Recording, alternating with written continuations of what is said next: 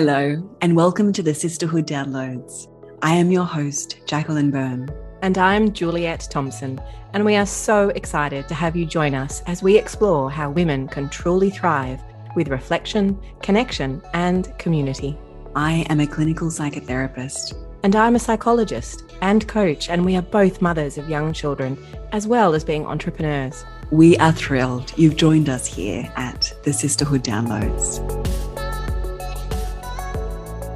Hello, welcome back to the Sisterhood Downloads with Jacqueline and Juliet. We are so excited that we've somehow managed to arrive and prioritize this next episode. We are winning, people. We are winning. And on this topic of prioritizing, today we really wanted to give some time and space to this idea of time management. We were having a little bit of a pre-podcast chat about what we wanted to touch on. And I actually think this is a little bit more interesting, complex, and controversial than it might sound at the surface level. Sorry to throw this to you randomly, Jacqueline, but why is it important for us? What do you think it's important for us today to talk about time management? The subheading of sorts that we were talking about for the podcast was like, are you in charge of how your life is getting used up? And love it. That's why. Because we're like, time management can sound really structural and boring, but it's in that scaffolding that we can be set free, and we can look like any medium in our life of how we're interacting with so many different things in our life. It will mirror back what's happening inside. And if we're giving so much away, or we're being puppeted by social dictation or other people in our lives' dictation, then we will not have enough reserve left for what we're here to most do. Yeah, beautiful. So the way that I'm perceiving that is that we might want to think this is a practical issue, like, oh, I need to pack the lunches different in the morning, or I need to whatever it is. And that might be true to some element, but so often if something's not working with the big broad area of time management, then actually let's have a look inside, because I reckon there's some core beliefs or some perceptions or some feelings about yourself that's significantly getting in the way of things being easy. So what do you reckon good time management is? Like what are we heading for here? What's the goal? I think that's really important as well, that for the purpose of what we're wanting to provide to listeners today, it's not necessarily ticking all the boxes, because that's not what we believe in, and that's not what we want for women. It's not possible. It's much more about discernment and feeling like your energy is going in directions that fill you back up. And even when it's tiring or taxing, that it's aligned to your values, and it's ultimately still playing out in a way that's empowering to you. So it's not all going to get done. There's no magic wand to make that happen. There's no 3-step program. There's no book that can allow you to have it all. That idea that I think has poisoned the psyches of so many women, that you can have it all and do it all. It's much more about how to connect back into yourself and develop the self-awareness to notice what is taking over you. Yeah, it's like being a passive witness in life rather than the behind the driving wheel. And if you're feeling like life's getting a bit crazy and chaos, and there's too many demands being pressed in on you, that can put you in that position of not feeling like you're the one charging forward. So maybe what we're talking about is getting into a position where your day still might be busy and messy and things might not get done, but you're feeling like at the end of the day, the most important things in life are being seen through. I was going to say achieved, but I think that's a loaded word. And you can have confidence in the fact that your priority, what you're getting done, is the most important and the most enriching for yourself and your family. In terms of understanding what's going on internally, the things that most often get in the way of being able to be clear in what it is you really need to get done is actually what we were talking about last week, which is knowing yourself and relationship. You've kind of got to work out, well, what is the most important thing for me, big picture?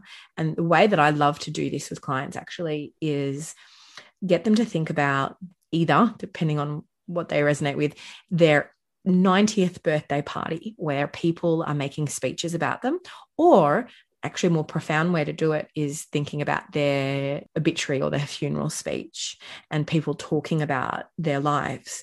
And when they do that, part of them might want to say, oh, so-and-so made a lot of money, right? Or so-and-so did the best, always on top of the laundry. Like that might come out as like the most important things day to day. But when we all know that the most important things are often about relationship and experiences. So that can help isolate what your core values are in life. And once you have those values, you can then see, well, do I live those values every day? Is my bigger picture being met every day? And once you have the clarity on what is the most important thing to you, that's when things can get a bit muddy, because then all the demands start and people want things and there's, 100 things to do. And what makes this easier is boundaries, discernment, and the ability to say no. What's your thoughts on the ability to say no? It's such a difficult one for a lot of women for reasons that we've also touched on recently in recent episodes, that we're so conditioned to be compliant as women, where we reward little girls disproportionately to share, to be nice, to be polite, to be agreeable, to be easy. And then all of a sudden we expect them 20, 30, 40, 60 years on to, why didn't you just say no? Why didn't you stand up for yourself? And like, when is that miracle going to happen along that trajectory? So that I think a lot of women feel like they're living lives that are not by their design, not even necessarily a life they don't enjoy or they don't have appreciation for, but that they're not behind the driver's wheel of their time, and they're not, also that there's not much left over for them. So that saying no is often really coming back to self-valuing, and also practically how can you do that if you haven't actually been taught and maybe not had that role modeled either from other women around you? Yeah. So this can go really deep, because for me anyway, it always comes back to your sense of self and your self-worth. And if that sense of self and self-worth is dependent on the approval of others, this is where it gets sticky, right? Because if you say no and you risk someone being cranky at you, that can feel especially awful if that makes you feel you're not good enough, right?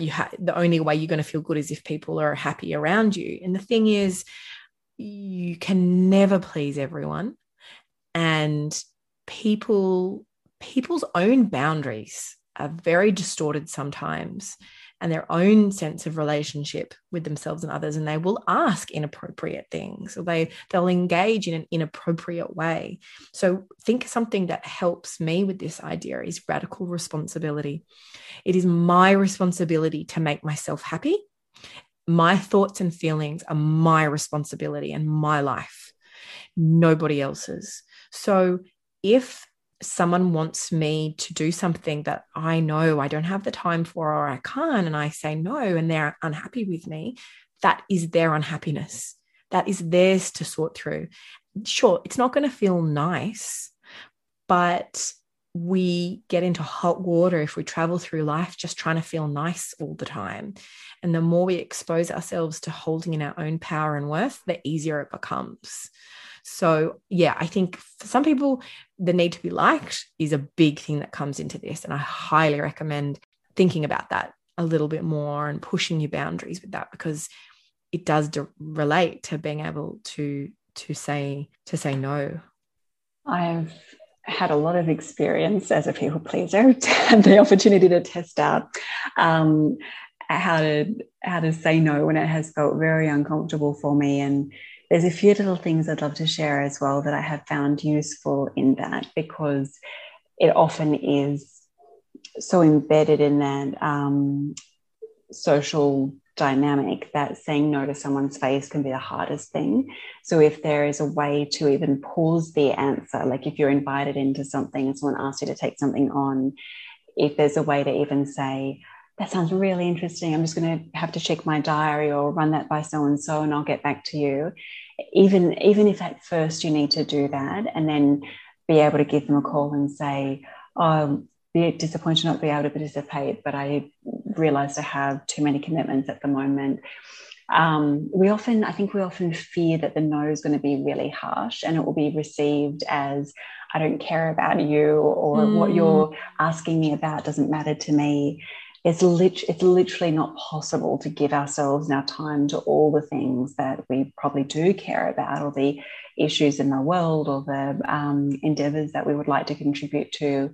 Is impossible to give enough to everything. So there is discernment at play by default to some extent in that regard. But to be able to frame it in that way that can still feel very affirming of the other person, and if it's authentic that you do wish you could go to the thing or participate in the thing, but you don't have the energy resources to do so, that you can reflect that. And I think there is a bit of a movement trying to normalize rest at the moment as well. And we can maybe contribute to that, to say, I would so love to see you, and it has been a while since we've caught up. I'm just noticing how depleted I'm becoming at the moment. Or, it doesn't even have to be extreme. It doesn't even have to be, I'm about to die, so I can't go. But I'm really making an effort at the moment to care for myself. And I think I just need that rest this weekend. Could we do it at so-and-so time? So trying to pause it and give yourself an opportunity to regulate your nervous system and come into that response out of fight or flight, because the people pleasing is fawning. It's another survival response. It could even be a trauma response. So our head and our mouth is saying yes before we have a chance to run that by our soul or our wise self. And so you're giving yourself a chance to consult with all of you before coming back. Also, having some of that language pre-scripted can be helpful. So if you have a few key phrases, even some of those I might have just mentioned, that you literally write down, become familiar with, so they feel a bit more available in that moment that might be more stressful. And the last one I'll mention for now is to diarize your priorities, so that if you say, I really do need to spend more time resting, or I want to invest more time in my social life, or something I actually do is put in my diary just Jacqueline at blocks of time that I just call Jacqueline. And that way, if I am going against that commitment, if someone's asked me to something and I open up that time and I can see I've scheduled that for me, I'm literally cancelling on myself to make that time available to them. Whereas if I just had left it open, and then I would open my diary and think, I can make that work, I can fit that in. But where then does the other stuff happen that we let it be invisible in terms of how real that commitment is when we book in a doctor's appointment, but an appointment with ourselves. Yeah, it comes back to that prioritization of self, doesn't it? That self relationship we were talking about a while ago. It really does. And we just have to be conscious of the fact that every time we're putting somebody else's needs ahead of our own, we are reducing the resources we have for other people. We're not giving people the best versions of ourselves. I wonder if another way to say no as well is to really come into compassion for the other person and tell them what you can give them. So what I mean is if someone says, I really need you to, would you be able to bake a cake for the cake stall? And you think, oh my gosh, I've just backed up. I don't have enough time or energy or to do that. I have to do all these other things, but I really want to contribute. And I feel bad because if I don't do it, who's going to do it? Right. When you're communicating, saying and noticing to the person, sharing that you can see that they're struggling, like, I can see this year you don't have enough bakers. that must be really stressful. Gosh, I feel for you. And I'd love to be able to contribute. I just can't this time. But what I could do is X, Y, and Z.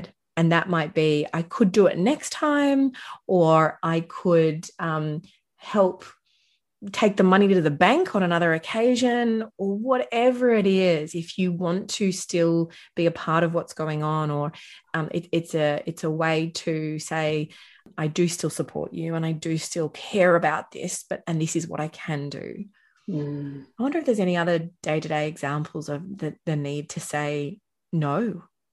Has anything come up in your life? I think the protection of our time as well, when we get to this life phase where things really are busy, and that is okay, but the creep of something taking 5 minutes longer, a conversation that you might even be really enjoying, but it's going into time that you don't have to spend. I just want to pick up on what you mentioned earlier of having less to give to other people, is that can be useful to sometimes even bring those people to mind, where I try and force myself to recognize that even though it feels like I'm being kind to this person in this moment, by default, I'm taking something away from someone else and also myself in some occasions. But even having that thought of, because I'm doing this, I'm taking it out of the pool of that our time is not, it's not a commodity that's up for grabs, and we get to choose. Just because we let someone in doesn't mean they get to choose when that ends, or when we need to move into the next activity. And I wonder if this comes as well to this idea of we teach people how to treat us. And so if we are giving all the time, then you're teaching people that you will give, and then they will ask and they will expect. But I think sometimes, you can't take this maxim too far, but sometimes we have to teach people that we value ourselves and that we will put the boundary down firmly. And that might cause a little bit of stir in someone, because they're going, hang on, when did things change? What changed here? And that's to be expected. And it doesn't mean that it's wrong. Just because someone else is having a shirty response to a boundary doesn't mean that boundary is wrong. Yes. One of the key things I think in the conversation of today is to come back to that it can't all be done in terms of what society says should all be done. The tidy house and the thriving career and the strong relationships with our children and the romance with our partner, and on what the list goes, cannot all happen at the same time. So there has to be a willingness to let go of something to prioritize something else. So in your time management, if what you need to focus in on right now is something in your career, or an acute responsibility within your work that has come up, or a child that has a need that is demanding in the family at that time, then other things do have to fall by the wayside, and we need to be able to communicate that with other adults whom with we cohabit. Yeah, it really is a discussion, isn't it? An agreement, a conscious collaboration that's tricky. I think it taps into women feeling unsupported. And then if there's a reading at all in what we're trying to offer as we just have to put up with that, or it takes even more from you to meet additional needs, like when women talk about not having enough time for self-care, and there might be a suggestion of, well, why don't you just get up earlier and do self-care in that time? It's so dismissive of the core issues under the situation at play. And so I think it's really coming into your power to then consider what we're offering in the conversation today, coming from that place of like, I am in the driver's seat of my life. I just might have been heavily influenced by forces that I didn't need to be, or maybe can have a different perspective on going forward. So how can I take back when I say the word power, like just in terms of reclaiming the right to live our own life and prioritize ourselves and have our needs on the table as well. Are there any ways that you think any tools or things people can use to get a bit more clarity on what that would even be like for them? Yes, I think that there's this amazing book I read a few years ago called The One Thing, and a few other people have given really positive feedback around it as well. I will find the author of the book in a second, but I think it's Gary Keller, Keller. But the one thing is quite simple, actually. It's hard to explain because it is so simple, but the book really does expand the topic nicely.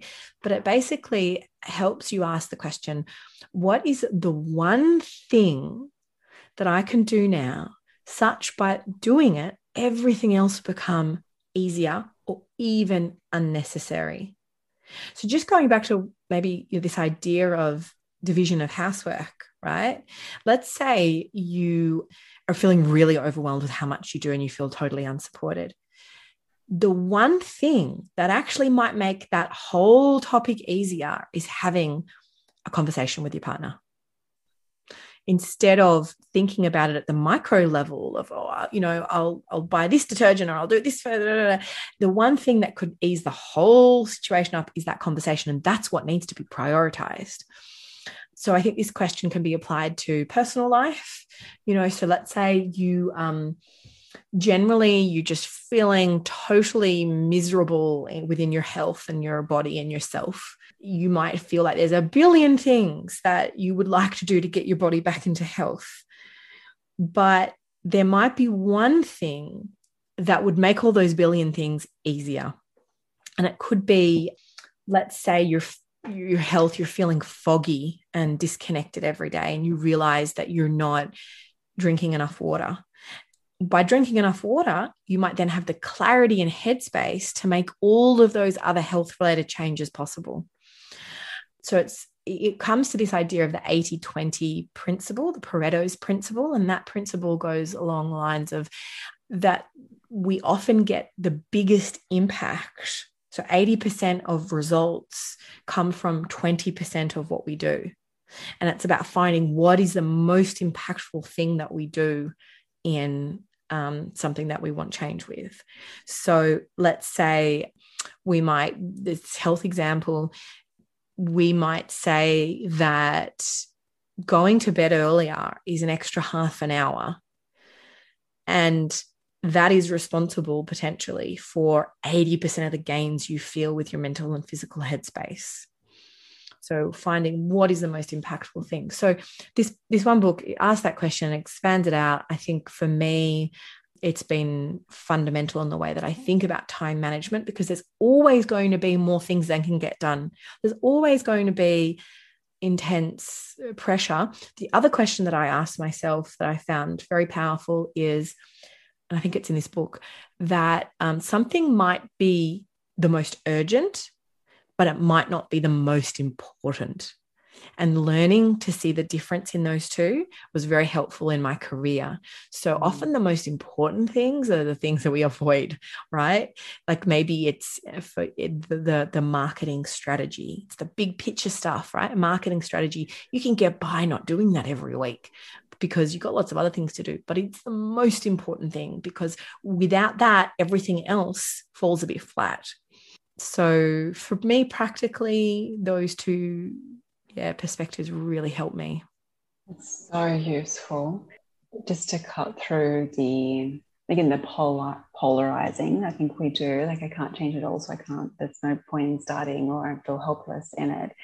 To just find the loose thread to be able to begin and see what that offers. And when that does give back maybe some more energy, there's more resource to reapply it with, to hopefully reinvest back in what we value.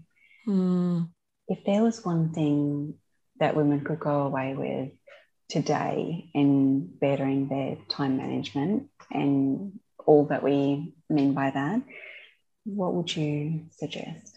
I would take the opportunity to do a bit of reflection journaling on your end of life perspective. What is it that you think makes a good life? What do you reckon you would be sitting there when you're 90 years old and looking back on your life? What do you want to say that you did? And what do you want to say was how you were as a person? And get really clear on what those values are. So let's say that's being adventurous, traveling, and being a kind person. And then work out, in my day-to-day, am I aligned with these values? And if I'm not, how can that happen? And what am I doing in my day-to-day life that's the opposite to my values? And how can I restructure that and deprioritize that? What about you? There's one exercise that I have found helpful sometimes if you were to do a pie chart of, at a very high level, how you're spending most of your time. Maybe the whole pie represents a day or a week and how that's divided up into how you're spending your time. And then you compare that to your values, whether your time is going in the direction you consent to. And it's a nice way to kind of visually see what's happening in your world and in your day-to-day that can get lost in that momentum. Beautiful. Excellent. So I think we probably could spend another 5 hours talking about this, and no doubt we will revisit it many times, but that's at least some things to get started on thinking about this area, and would love to hear your thoughts about some of the things that we've been talking about. And until next time, lovely listeners, thanks for listening to the Sisterhood Downloads. We're so excited that you're here, and we can't wait to connect with you again in another episode. Talk soon, guys.